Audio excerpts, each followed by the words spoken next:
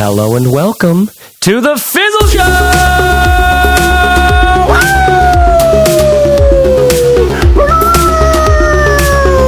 It's a dog howl kind of day, man. It's a dog howl kind of day. What's up, everybody? I'm out in Nashville. This is Chase Reeves, and it is a dog howl kind of day. This is the Fizzle Show, where every week we talk about things that are interesting to indie entrepreneurs, independent makers, creatives, entrepreneurs, digital marketers, designers, people with websites and blogs and podcasts, and people who have ever heard the term webinar and stuff like that. We're a weird group, but we make a podcast episode of a real in-depth conversation every week about the topics and the issues that are important to people like us who are trying to support ourselves doing something that we actually care about, right? Because it can be a little bit of a slog out there, a little bit of a nightmare. It can be really fearful sometimes, you know? And that's one of the things that we're going to get into today, because there's this piece of advice out there that's just...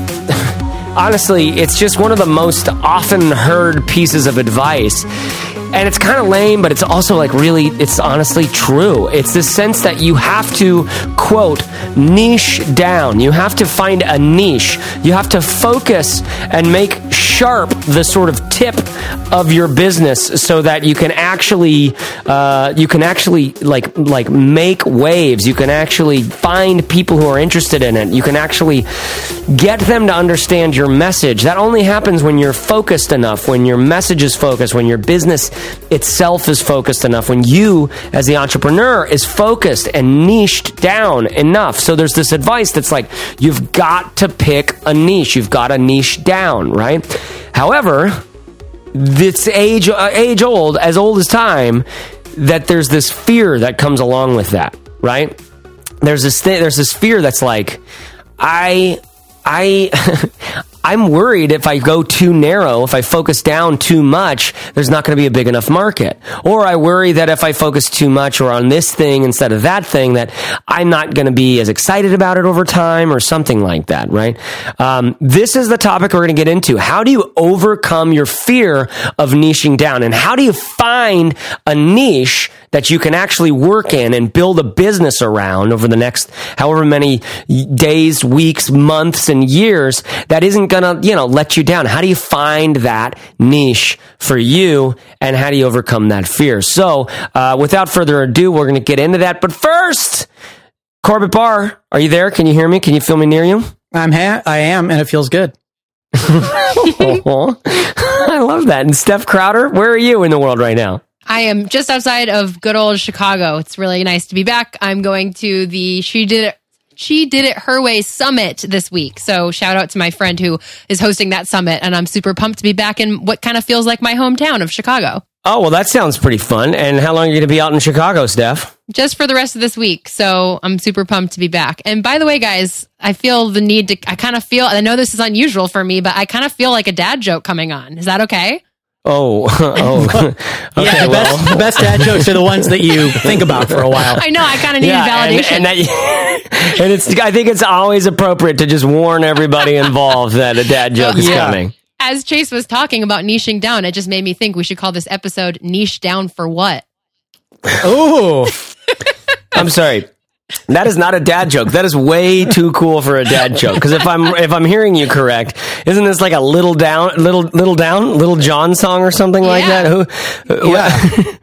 Is it like Big Papa? I don't know. Who are the rappers these days? So I don't understand where you get off, Steph, thinking that a dad could be that cool to know about that sort of thing. Oh, it's turned down for what, isn't it? Yes, it is. Turned down. There you go. There it is.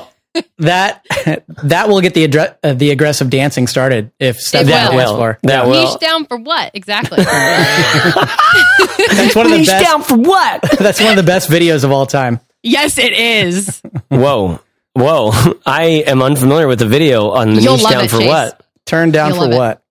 Okay. All right. which is honestly, it's everything I can do not to get into a deeper conversation about what the hell that song's about.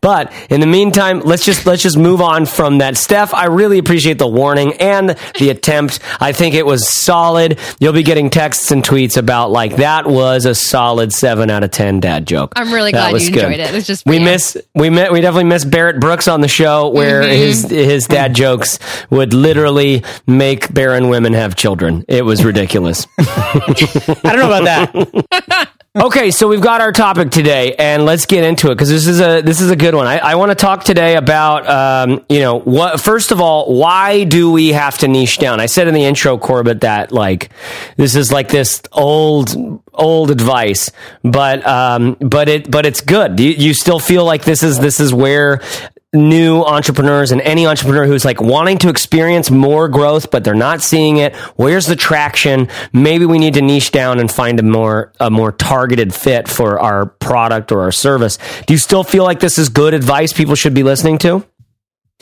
I think it is, but I think we have to kind of talk it out first, because there's a lot of confusion around it. I think that some people present it as if it's a silver bullet, but it's not necessarily easy to find the right niche.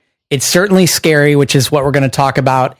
And it's not always a silver bullet. I mean, sometimes it works really well for some people and other times it doesn't. And to start this conversation, I like to kind of go way back in time and just imagine how this thing came up. Let's simplify this for a second, because I think it can get really complicated really quickly for a lot of people. But let's just imagine, like, where did this come up? Like, what was the first business to niche down, and why did that work for that person? And I just picture maybe a cobbler way back in the day, some thousands of years ago, making shoes. And maybe in the town there were several cobblers, and one of the cobbler decided that, maybe I could make some shoes specifically for, let's say, herding, like for the shepherds out there in the field, walking on all those horrible rocks all day long. And they come into me with their normal shoes that are meant for walking around town, and they're broken. They've got, heel pain. They're constantly having to get them repaired. So maybe I could just slap on this other, more durable material on the bottom here, and I could start, selling these to the cobblers. And then this person became popular because of that. They got all the business from the shepherds, and there you have like the first niche, or an example of a really simple niche. And so that person was able to get business, and those simple principles, I think, apply to niching, whether you're talking about something as simple as shoes or something as complicated as the latest new software app that, everybody in some specific field is really into because it suits their needs more than the general app that's out there. Wow, I really appreciate the shepherding metaphor that we went with. I appreciate the term herders. I like the like that. Honestly, it preaches. That was killer. So and it honestly it does. It's a great example of like, yeah, look, there's a bunch of cobblers around, and one decided to focus on one particular audience, or specifically one particular need. And that's what all of the shepherds are like, hey man, look at your ankles hella swollen. Like, you need to go see Luis. He's the only, he's got these inserts. They're orthopedic or something they're really, really good. And it's helped with my bunions also. So I think, it's a great example that we've gotten into. Steph, when you hear of like this concept of niching, I don't know. Do you like? I find that sometimes I get a little dread going when the conversation turns towards that way, and I realize this is where this person is. If I'm talking to a younger entrepreneur or something like that, because I'm like, not just young, but like young in their business. Because I'm like, oh, there's so much exploration, I think, needed to do it. What do you think of when this kind of topic comes up? Yeah, I have similar feelings. I mean, as we'll explore, I'm for it at the end of the day for reasons that we'll get into. I think what we're really going to talk about is discovering your voice and what you're here to do and what sets you apart. And those are all really amazing things. But I have found that there's a fine line sometimes between this topic of niching down, and then we kind of start to get into weird, almost like Shark Tank territory. It reminds me of when you watch the show Shark Tank and people show up with these like crazy inventions, like these weird products that do certain things. And I think sometimes people who are just starting out in entrepreneurship think they need to have some kind of like crazy novel idea, like they need to reinvent the wheel. They need to kind of strike gold by coming up with something that hasn't been done before. And the trouble with that, of course, is number one, it puts on just a ton of pressure.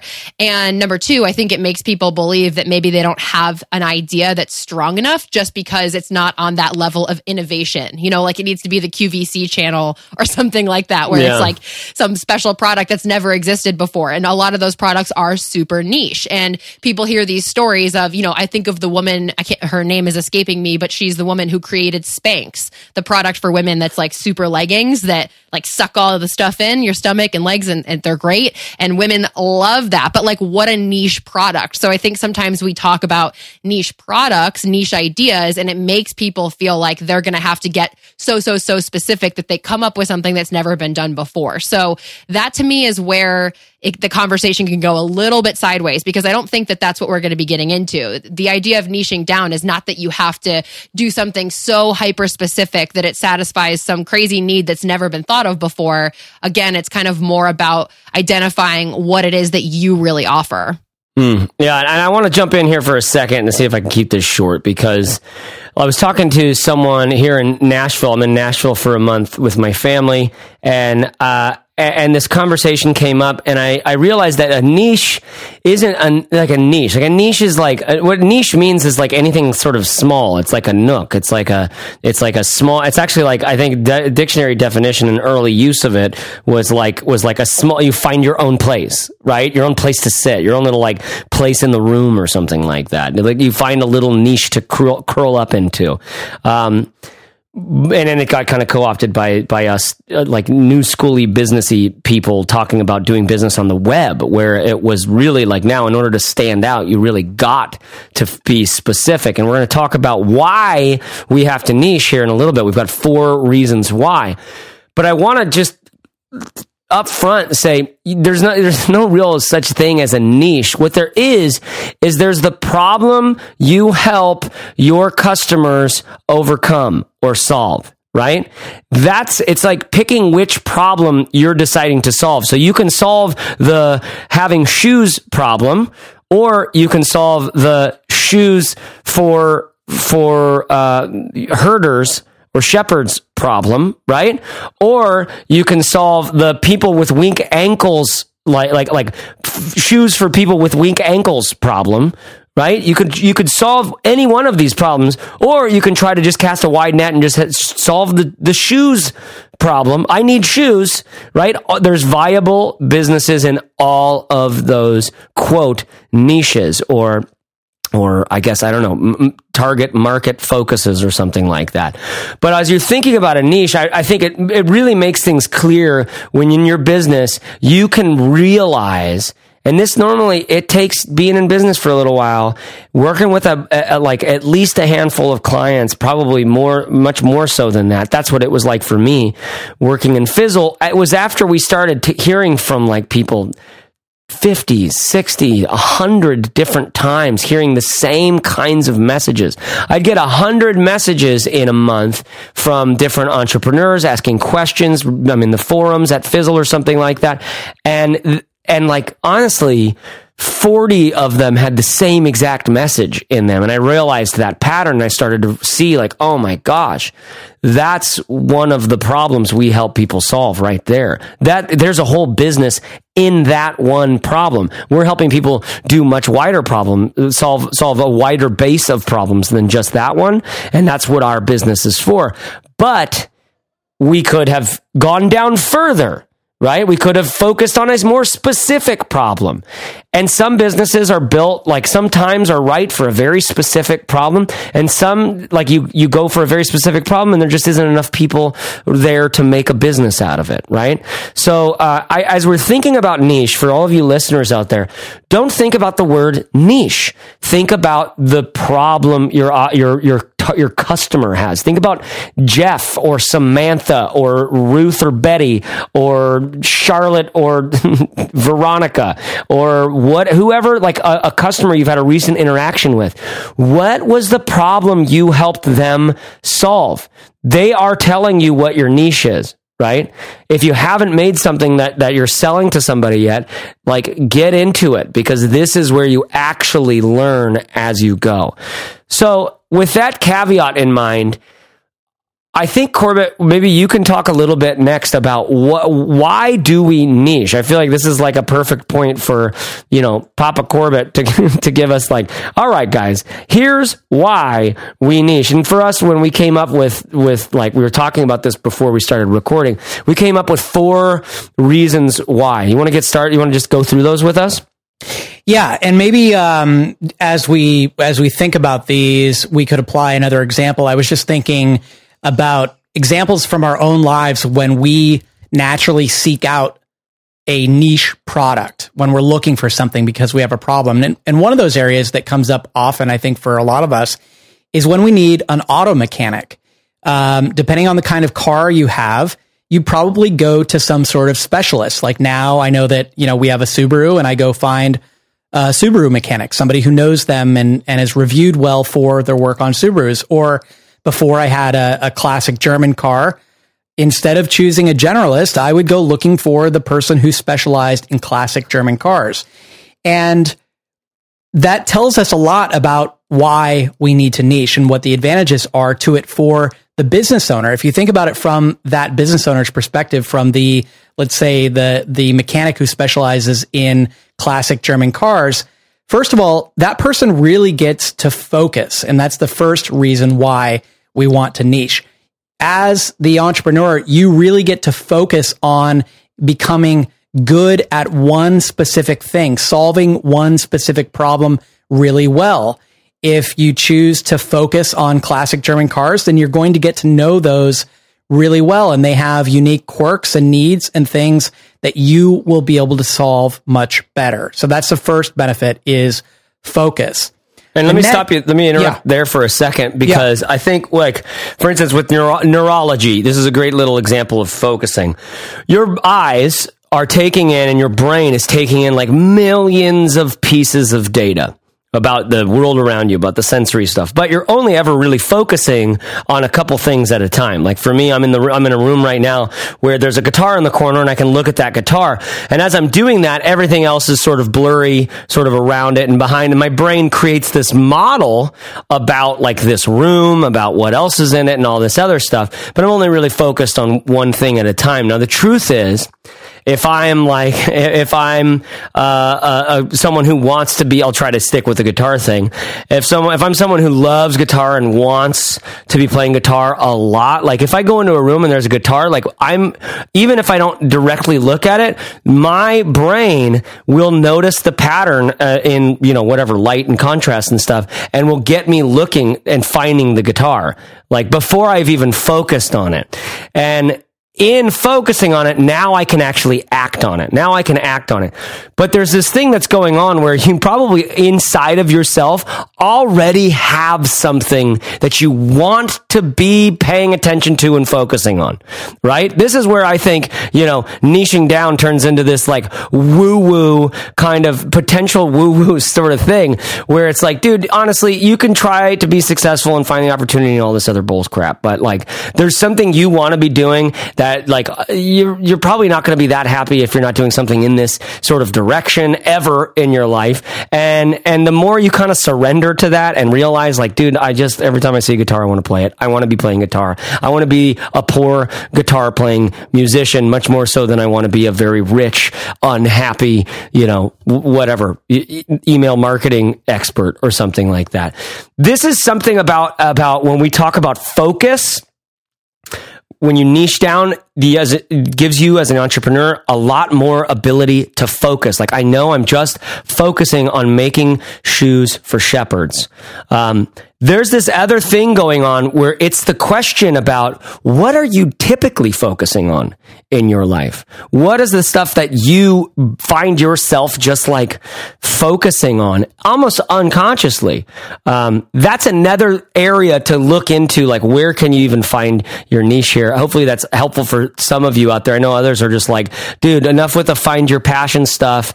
We're not talking about finding your passion so much as like you can resist and fight against what is inside of you as long as you want. But like Steph gets into so well in her goals course, there's probably a niche. There's a focus already inside of you that you're like psychologically, emotionally, and energetically, you're already spending time on this thing. It's like already got cycles spun up in the back of your, CPU. Your RAM is spending time worrying or thinking about this sort of thing. And if you can find a way to get some traction in a business sense and an entrepreneurial sense on something that you're already bringing natural sort of like energy to in your daily life, that's where it's like you get this compounding effect of not only is it like following the rules of niching down, but it's like this other sort of cosmic thing where you're like, I'm doing what I'm supposed to be doing. I feel at one with the universe or whatever. That's the dream. All right, Corbett, keep going. So the first one is we niche down because it helps us as entrepreneurs to focus. Yeah. And I like what you're saying. I also like that you can almost use the words focus and niche interchangeably, right? You could find your niche or you could just find a focus for your business. So they're kind of one and the same. And we'll talk later in this episode about how to niche. And I think what you're bringing up is one particular example of how to niche. Other people might come at it in just, the sort of like you like to call it the person wearing the button-up shirt, looking for like an analytical way of finding a niche instead of sort of an emotional connection to it or just something that you're already interested in. So focus is the first one. Totally. The second one is appeal. And again, if we're using the example of someone who has a classic German car, if they go looking for a mechanic and they come across a person who specializes in classic German cars, then that is naturally going to appeal much stronger than a generalist might. So choosing a niche or a focus for your business will make you appeal much more strongly to certain customers. Now, we'll talk later about why that could be a problem if there aren't enough of those customers, but just realize that you will appeal to certain customers much more strongly.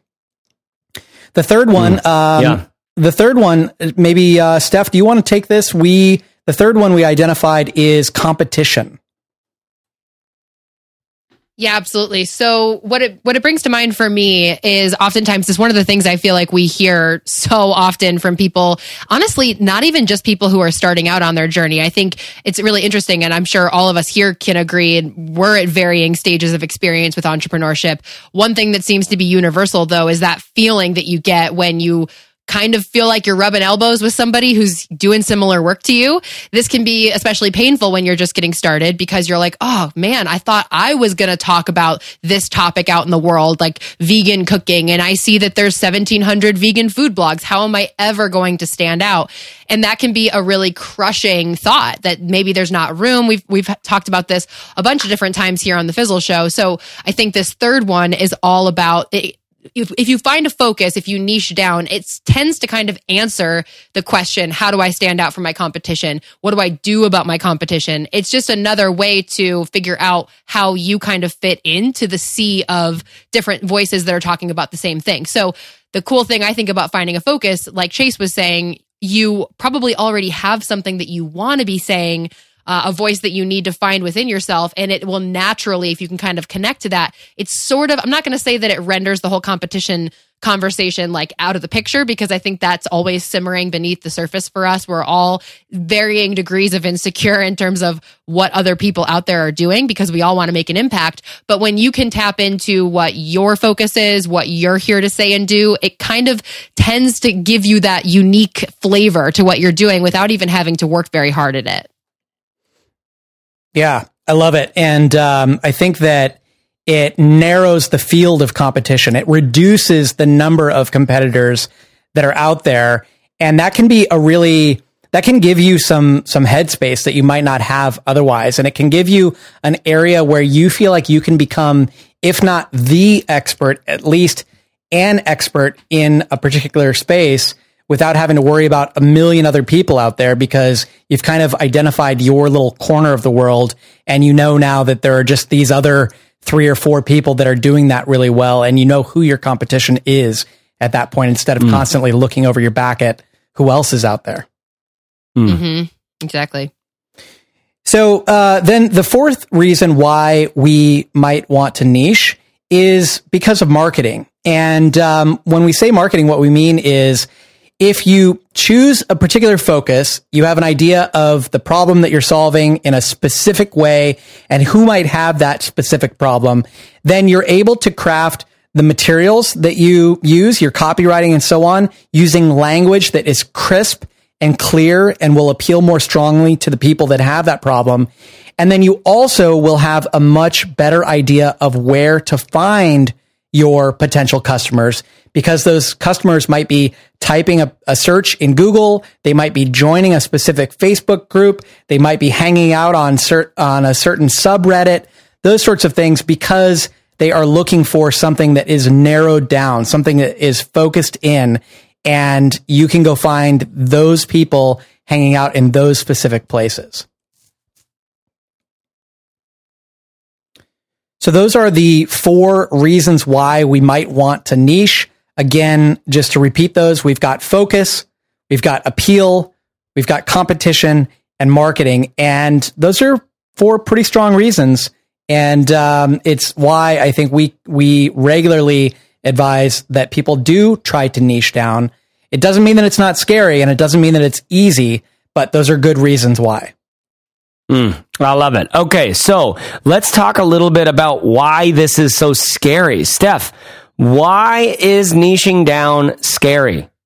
Okay, so do you think this would be a good time to do a little story time, bring this to real life in terms of someone from our community? All right. Story time with Steph. Everybody circle up. All right. So we have a member of our community. So as you guys know, if you've listened to the show for any amount of time, we're very inspired by the people who are like real people out there in our community. I still, having done this for 3 years now, I still think it's the coolest thing that these are real people who are struggling with the things that we're talking about. That's really what inspires these episodes. So in our community at Fizzle, we have a kind of a vibrant channel where people can kind of talk about what they're going through. And we have this lovely member of ours named Madeline. She's a fantastic person, very talented event planner. She has a website. It's really tongue-in-cheek and great. It's called whereisthedamncorkscrew.com. You guys can check it out. And she brought this question to our community. She's been working really hard at her business. She just launched in January. So we're recording this at the end of April. So she's only been at it in earnest for a few months. And she's had this big question for herself in terms of how do I niche? Do I niche? What do I do? And if I do, I'm really freaked out by that. So she's in event planning. She's always known that she didn't really want to do traditional wedding planning for a variety of reasons. One of them being, that's a very crowded market. And I don't think it's necessarily my context clues from her. It's not really her interest. She's really all about, I think that's why her site is called Where is the Damn Corkscrew? She loves this idea of helping people plan like stress-free personal events. So that might look like baptisms or holiday parties, things like that. So she brought this question to our community recently where she's been doing an awesome job. She's been doing all the things that we typically advise, getting out there in front of real customers, interviewing them, hosting workshops to try to like really get close, get her finger on the pulse of what people are really looking for when they hire someone to help them plan an event. And that this has kind of all led her to the direction of bachelorette parties. So bachelorette parties, especially here in the US, I could speak for those at least, very, very popular, especially in the summertime. And I can speak to this myself as well, having planned bachelorette parties. There's actually a surprisingly small amount of resources and help that you can get online. I remember Googling this and like not knowing the first thing about what you're supposed to do at a bachelorette party and not really finding much. So that has led Madeline to this question of, oh my gosh, like I don't really see myself being a full-on wedding planner for a variety of reasons, but her personality lends itself really well to being, I could totally see her being someone that a maid of honor would partner with to plan a bachelorette party. And I think she sees that in herself. She really likes connecting with people, helping them feel confident, planning a fun party and bringing people together. It's about the connection for her. But she's brought up this question. It's an idea at this stage, right? It's sort of like, I thought I was going to be this event planner, kind of pretty broad topic. I knew I wanted to help people in their homes, but now I'm feeling myself getting pulled towards this idea of, and frankly, getting excited about it. Like, wow, I could be someone who attends bridal shows and things like that. I could be the girl with the booth who's just there to talk about bachelorette parties. And again, having been both a matron of honor and a bride myself, I that doesn't exist. Like, at least in my vantage point, there's not been just a person there to help with that aspect of a wedding. And I think Madeline sees that too and is excited about it. But it's also, and here's the part where we're going to talk about why it's scary. It's equal parts exciting and scary. It's exciting because there's opportunity and it feels aligned, like we've been talking about so far in this episode, aligned with your skill set, your interests, but it's scary because you can almost visualize the door closing on other opportunities. At least that's one way of looking at it, where if you're sort of this event planner, right, you can think about all the different parties you could possibly help people plan. When you choose a focus, you're also at the same time saying, you know what, I'm for this. I'm not for that. I'm for bachelorette parties. I'm not for 40th birthday parties. And I think that can be a very scary proposition because I think the way it translates for people is, well, I'm saying no to potential customers. I'm saying no to revenue. I'm saying no to potential growth, even though it could arguably be growth in the wrong direction. So I think that's where the fear comes from is, am I making a mistake? Am I making the wrong decision? I feel pretty good about it. I feel excitement, and that's a really good sign. But how do I know that I'm choosing the right niche, or if I should even be niching down at all? So that's kind of a little bit of background, I think, in terms of how we arrived at having this conversation. It's a very real problem that Madeline brought to our community. I love it. That's great. And that's just like, honestly, it's scary, right? It's just the scary thing. So talk a little bit about like the fear that you resonate with in there. I think for me, what it really comes down to is, it's that fear of making the wrong choice that I mentioned and I think, okay, so we've talked about this in the past as well. There's this, the internet's kind of this crazy thing where I think all of us kind of envision ourselves stepping onto stage in a small way. We are every time we turn on our microphone to podcast, every time you type out a blog post, you go on Facebook, you go live on Instagram, whatever it is that you're doing, when you put a stake in the ground, I think there's sometimes this pressure that's like, you better be damn sure it's the right stake. And so I think that sometimes there's a fear of, what if I'm wrong and I have to backtrack and I go, oh, just kidding, I don't do bachelorette parties, I do baptisms. There's this fear of whiplash where like, oh, but your customers will go, wait, but hold on a second, I thought you were doing that. So we've talked in the past about the fear of public failure. And I think that's what I resonate with is the fear of, if I go in one direction and it doesn't work, what is that going to make me look like when I decide that I was wrong and I need to go in a different direction? Now, I'm intentionally using this language because we could go and probably do a whole podcast episode about how there really is no wrong. I mean, all of this is information. Just because in the path to entrepreneurship is a very winding one. So frankly, there are going to be some dead ends along the way. And that's probably part of what we're talking about here is the acceptance that that's kind of just part of the reality. But it's one thing for me to say that, like from sitting where I am right now, but I can say for myself in my own business and my own projects, I struggle with this too, because it's like, well, if I say that I am the person who does this, what if I'm not in love with that forever? What if I like something better? What if my customers don't like it? What if I hear crickets? I mean, it just brings up tons and tons of questions. So yeah, I guess you could say I really resonate with that fear. I'm coming up with a lot right now. I feel like it's so real. And I think everyone who's decided to choose a focus at some point has bumped up against these very real questions. Yeah, this is very interesting to me because, like, I think you remember a couple episodes ago, I mentioned wanting to do a podcast, and I haven't done it yet out of fear, frankly, just out of the same exact fear that you've mentioned. Why is this scary?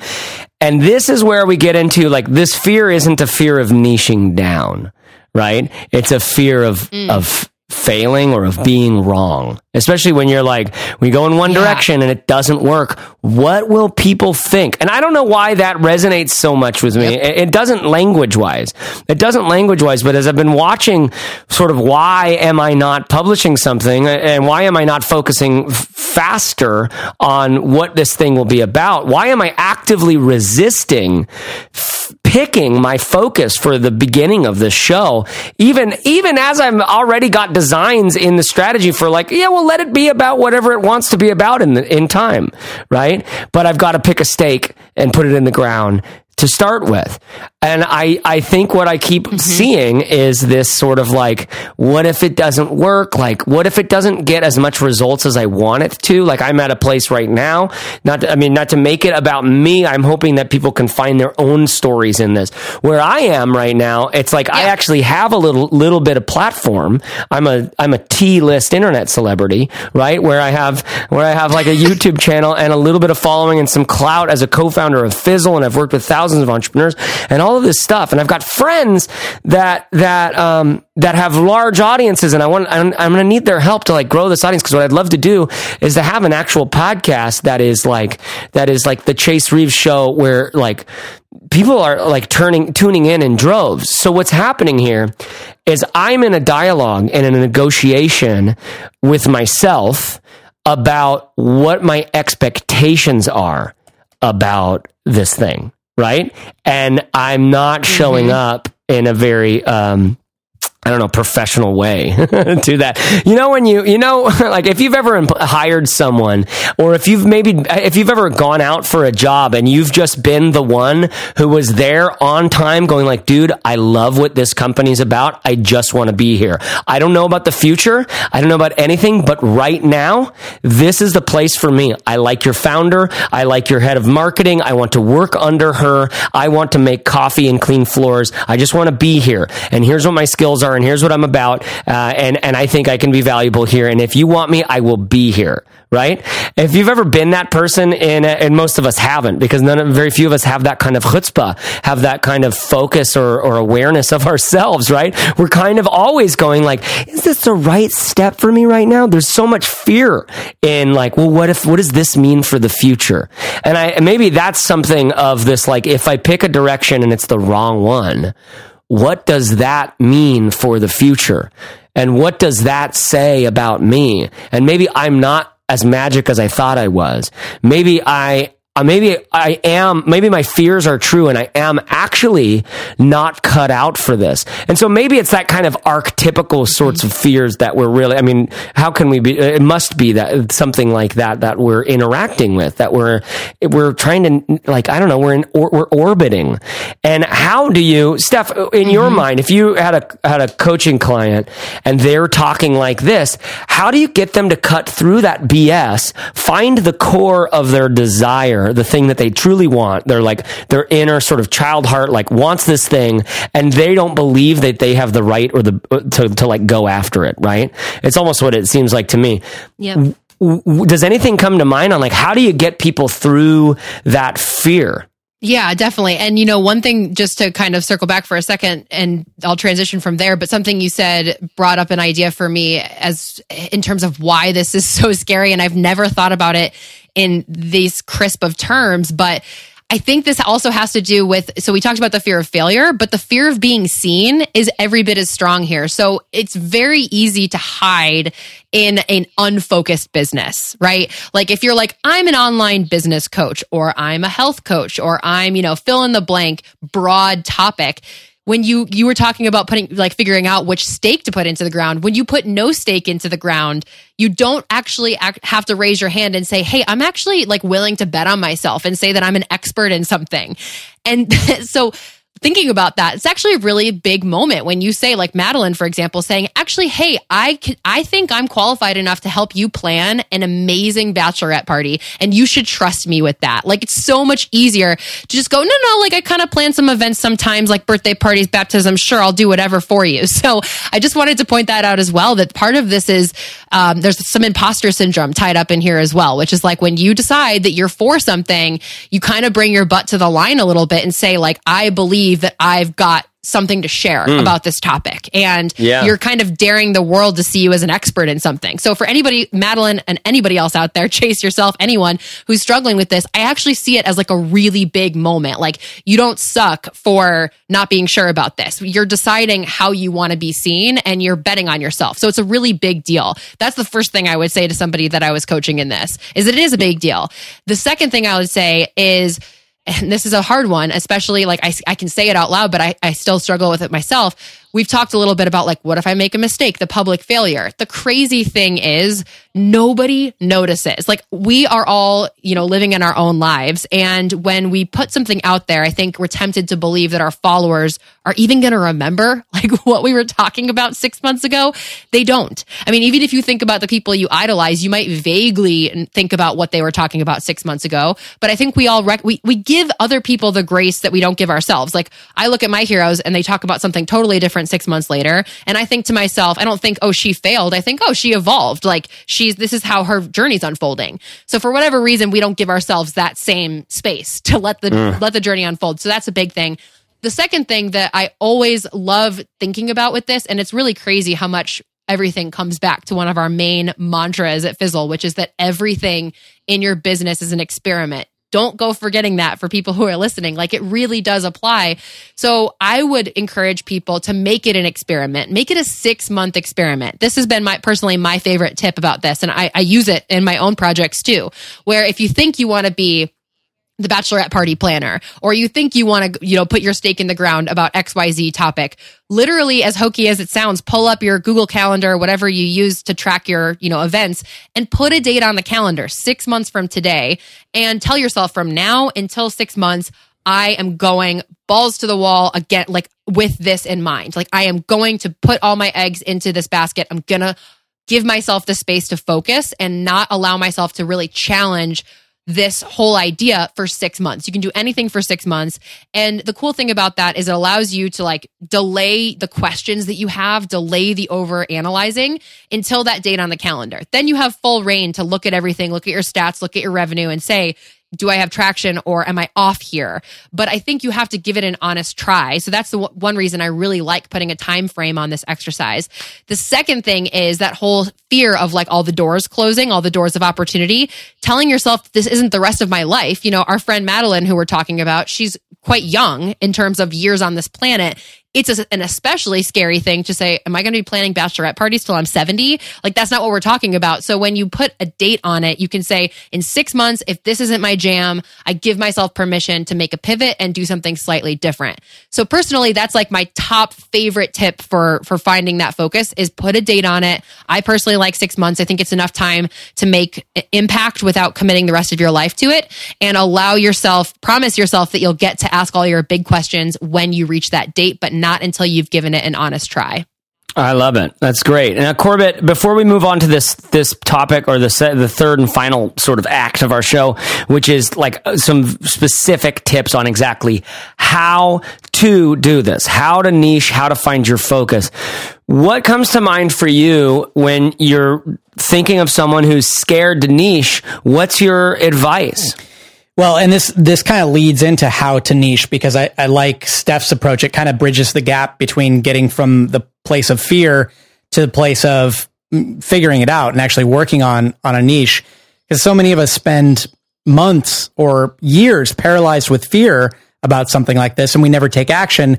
And if we had just gotten over that and started working on something, we could make so much more progress. Even if it's in the wrong direction, we'll be a lot further along having had that, little side trip on a project or whatever. So another one I would say is flip the script. And instead of focusing on the fear of what if I choose the wrong niche, imagine that maybe you've already chosen the wrong niche. By default, you have chosen this kind of broad space that you're operating in. And what if you're shooting yourself in the foot and the lack of success that you've had in your business so far is purely because you have not niched down? And so instead of worrying about, what if I choose a niche and I'm giving up all of these other things? What if you don't choose a niche and you're stuck in this middle place of mediocrity for your entire business? And maybe there's something out there that's a lot better for you. This is something that I really like when Chase was talking about his own struggles here, because it's good to realize that everybody struggles with this sort of thing. And at Fizzle, we have struggled with this in the past as well. There's always this question about our target market. And, we tend to focus on what we call, independent entrepreneurs, creatives, freelancers. There's a lot of different people that fit into this umbrella. And we have had endless conversations in the past about whether or not what if we just focused on bloggers, or what if we focused on freelancers, or what if we focused on makers, or one specific group of people? Could we find more traction there because our language would get crisper, our courses would become more relevant, the people that are in the community supporting each other would be more related to one another? There are all kinds of reasons why that might work. But then, of course, there are other reasons why it's scary, and we have something that's going well right now, so we don't want to rock the boat. So, whether you're just getting started or you're 5 years into it like we are, I think these questions already always potentially exist.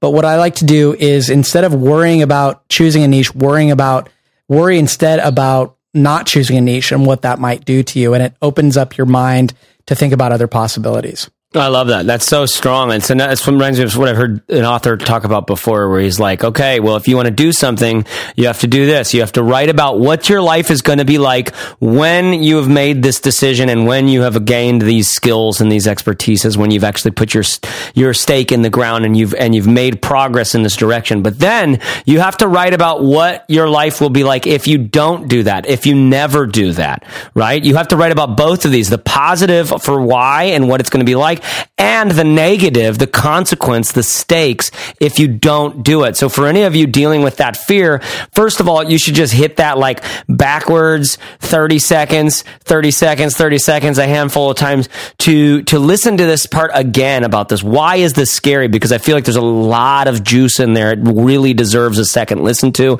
I don't know if you're used to doing that, dear podcast listener. I do it all the time. When I listen to something and it's good, normally it's about something weird. I get really into weird stuff in podcasts, but I'll go back and I'll be like, damn, that was deep. That was really wild. Let me go back. And so, use those buttons. Normally that's if you just go left or right, like you're going forward 60 seconds or backwards 60 seconds. So go back a handful of minutes and listen to this bit again. So let's get into specifics here and close us out strong and talk about how to niche. Steph, talk about these first two, what you brought up in the sort of pre-funk for this episode. Mm-hmm. Okay, well, I'll just kind of quickly reiterate the one that I sort of already spilled the beans on. I guess I got overly excited, guys. Sorry, but it's a really big one, which is that 6-month idea. So again, if you're like, okay, you've heard this podcast episode, you've had the inkling to go and do this, you're like, I'm gonna focus.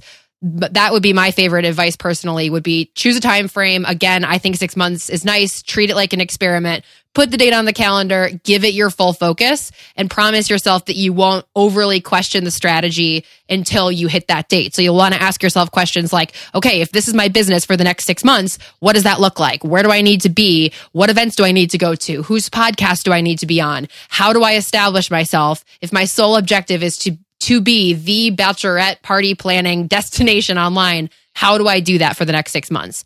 That's my first and I think probably favorite tip. And then the second one that I have, I think goes back to the conversation we were having about competition, which again, I think the niching thing really shares a border with all the fears that we have about competition and the questions that we all have about how we stand out and why what we have to say is worthwhile and all of those things. So one thing that you can do that I think can be really helpful is to go on, kind of do some research and look out there at other people who are in your broader topic, right? So again, picking on Madeline here, I hope she doesn't mind. I don't think she will, but she has the event planning angle, right? So looking at different big destination kind of event planning blogs and people out there who are known for event planning content, and you can kind of reverse engineer your own focus by asking the question, what are these people doing that I would do differently? What's missing here? So maybe, for example, I'm just going to make this up. In the case of a big event planning blog website, maybe someone is an event planner who's also a mom, and that's a kind of unique flair where you really want to talk about how to plan great events even though you've got tiny kids running around, which can definitely be a challenge. And there's this awesome event planning blog out there that's not about, it doesn't have anything to do with motherhood and the challenges that come with that. That would be an example of how you can say, okay, maybe there's a little bit of a niche in there. So I like to play this reverse engineering game to kind of spot the niche, if you will. So when you see other people out there that maybe you emulate or you feel like they're in your same industry, you can ask the question, what are they doing? Why is it working? But what about what they're doing isn't like totally satisfying the need that a customer would have. That also is something that I could bring to the party. So I think by looking at that, you can almost discover what your own focus should be and use that to kind of inform how you set your intention for that 6-month kind of target market blitz. I love it. That's great. Corbett, what's this concept of looking for a specific audience with a specific need? This third point in how to niche here. Yeah. So, sometimes we have to do research before we can figure out what our niche is. And looking at competitors is a good way to do it. Another way to do it is by seeking out little pockets of people out there who have some kind of frustration because, let's say, something that they want doesn't exist yet, or maybe because they have a problem that they've had trouble solving. And you can find these pockets, again, in Facebook groups, in Reddit subforums. There are all kinds of places that people hang out for all kinds of specific sort of topics and interests and things that people have. And go find those things and follow the discussions and find out what people are talking about and look for areas of opportunity where some sort of need isn't being met. I love that. And then there's this one that probably means the most, well, not mean the most, I guess. I'll do the next two here, which is, first of all, it's scratching your own itch. There's this idea of you solve your own problem, right? So how do you niche down? Well, you like look at problems that you've solved for yourself. Like, gosh, it's like the classic example for me is my use of reviewing videos of bags on the internet. I'd get a bag. I had actually spent a lot of time looking for bags, and I picked one, and I didn't know if it would be good because they're so horribly merchandised with these crappy photos on their website. And then I was like, I wish that I go to YouTube to search for everything these days when I'm thinking of buying something, because when I see someone using it with it's in their hands, they pull it out of the box, they click the buttons, they're telling you what it's like, I can kind of get a little bit of that dopamine, like what it would be like to get it. And then I can kind of flush through some of that dopamine and look at like what it's like when you're left with just the packaging that you have to throw away. And then it's like, this thing's installed. Is it really changing your life? You're using this thing now. Is it really actually worth it? Right? So I started making these videos of bags, which you can find on my channel on YouTube if you haven't yet. And it started growing like a bunch, especially in the last few years. That was just scratching my own itch. I really wanted to find a good bag. I picked one at like after doing all this research. I didn't know if it would be good. It ended up being pretty good. I made the video to show anyone out there who was looking for it in case they would find this. Then they would know if it was a good bag for them to get or not. And it was just me in a garage making because I was bored and I wanted people to hear my voice, and I like the way my voice sounds, and I like to listen to myself talk. So just deal with it. Honestly, that's true about me, and you just have to stomach that. That's called scratching your own itch. Right? This is one of my favorites. Like I always hear, what's his name? Jack at Twitter. When he talks about entrepreneurship, he thinks this is like the only way to get into real sort of creative entrepreneurship. And he's sort of a stereotypical creative entrepreneur. And I have to admit that that's what my issues look like too. Like I love entrepreneurs who are scratching their own itch. People who are creating out of a sense of almost duty to themselves or to the world to try to fix something that's so stupid that it's not being done this way. I have to create this because nobody else has yet. Right? That's another way to find your niche, scratching your own itch. And then finally, finding that niche that's already inside of you, like I talked about earlier, this sense that there's something you already care about. You already, like you're seeing the guitar in every single room you go into. And it might not be a guitar. It might be it might be the lonely person, the introvert who's in a room full of extroverts and just going like, how do I cope with this? I don't know if I'm doing a good job. It might be whatever it is that you keep seeing in different rooms, or maybe that you just keep thinking about. And I have to say, for a resource on this, I think the best thing in the world is the course on finding and like I call it, like finding your goals, discovering your goals in Fizzle, which Steph guides us through this like simple, what was it? Was it 2 days, Steph? Was it just like a 2-day course? Mm-hmm. Yep. It was taught live for 2 days. 2 days. It was just 2 days, right? So you do like an hour and a half on like a Saturday and an hour and a half on a Sunday or something like that. And it's so killer because it helps you to do exactly this. Finding the niche that's already existing in you. Finding the things you're already caring about and that you're already carrying with you and that you've decided are important to you.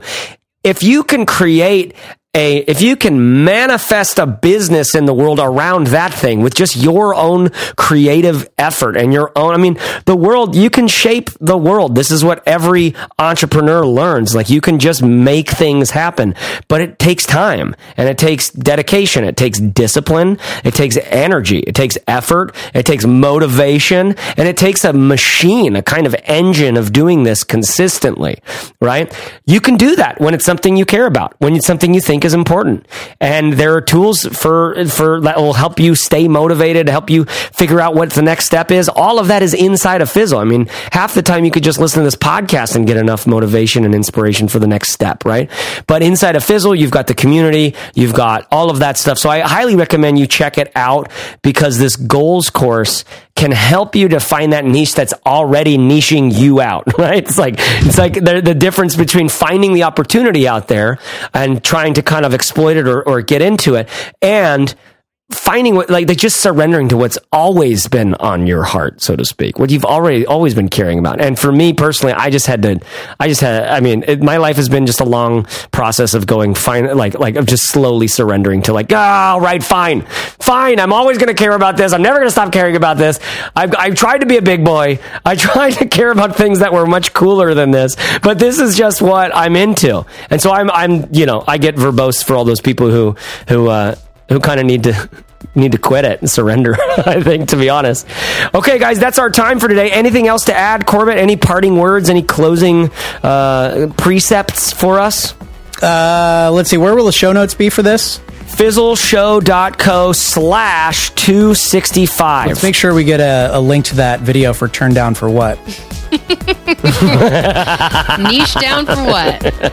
All right, everybody. Thanks for listening. This has been Fizzle Show 265. You can go ahead and go to fizzleshow.co/265. And honestly, make sure you're dressed appropriately for dancing, because it just might happen, especially if you got some decent headphones on. fizzleshow.co/265. Like I said before, get into this goals course. There's a free trial of Fizzle for anybody who listens to the podcast for 5 weeks. This is not something we have available on the website. You just have to type it in manually. You go to fizzle.co, right? /try5. Fizzle.co/TRY and the number 5. Try 5. And that gives you 5 weeks of Fizzle.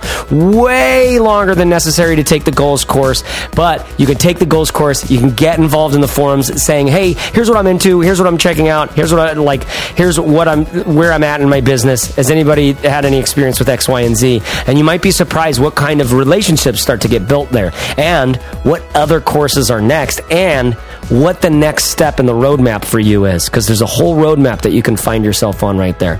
Fizzle.co/try5. All right, y'all, that is this episode. I hope you're doing great. I hope you find that niche that's niching you super hard already, and that, I don't know, that you're just feeling good, and it's all working out, and that even when it's tough, you don't have to be tough on yourself. Find care, take care, and serve hard, and dig in. Thanks for listening, y'all. And I'll talk to you next week on The Fizzle Show.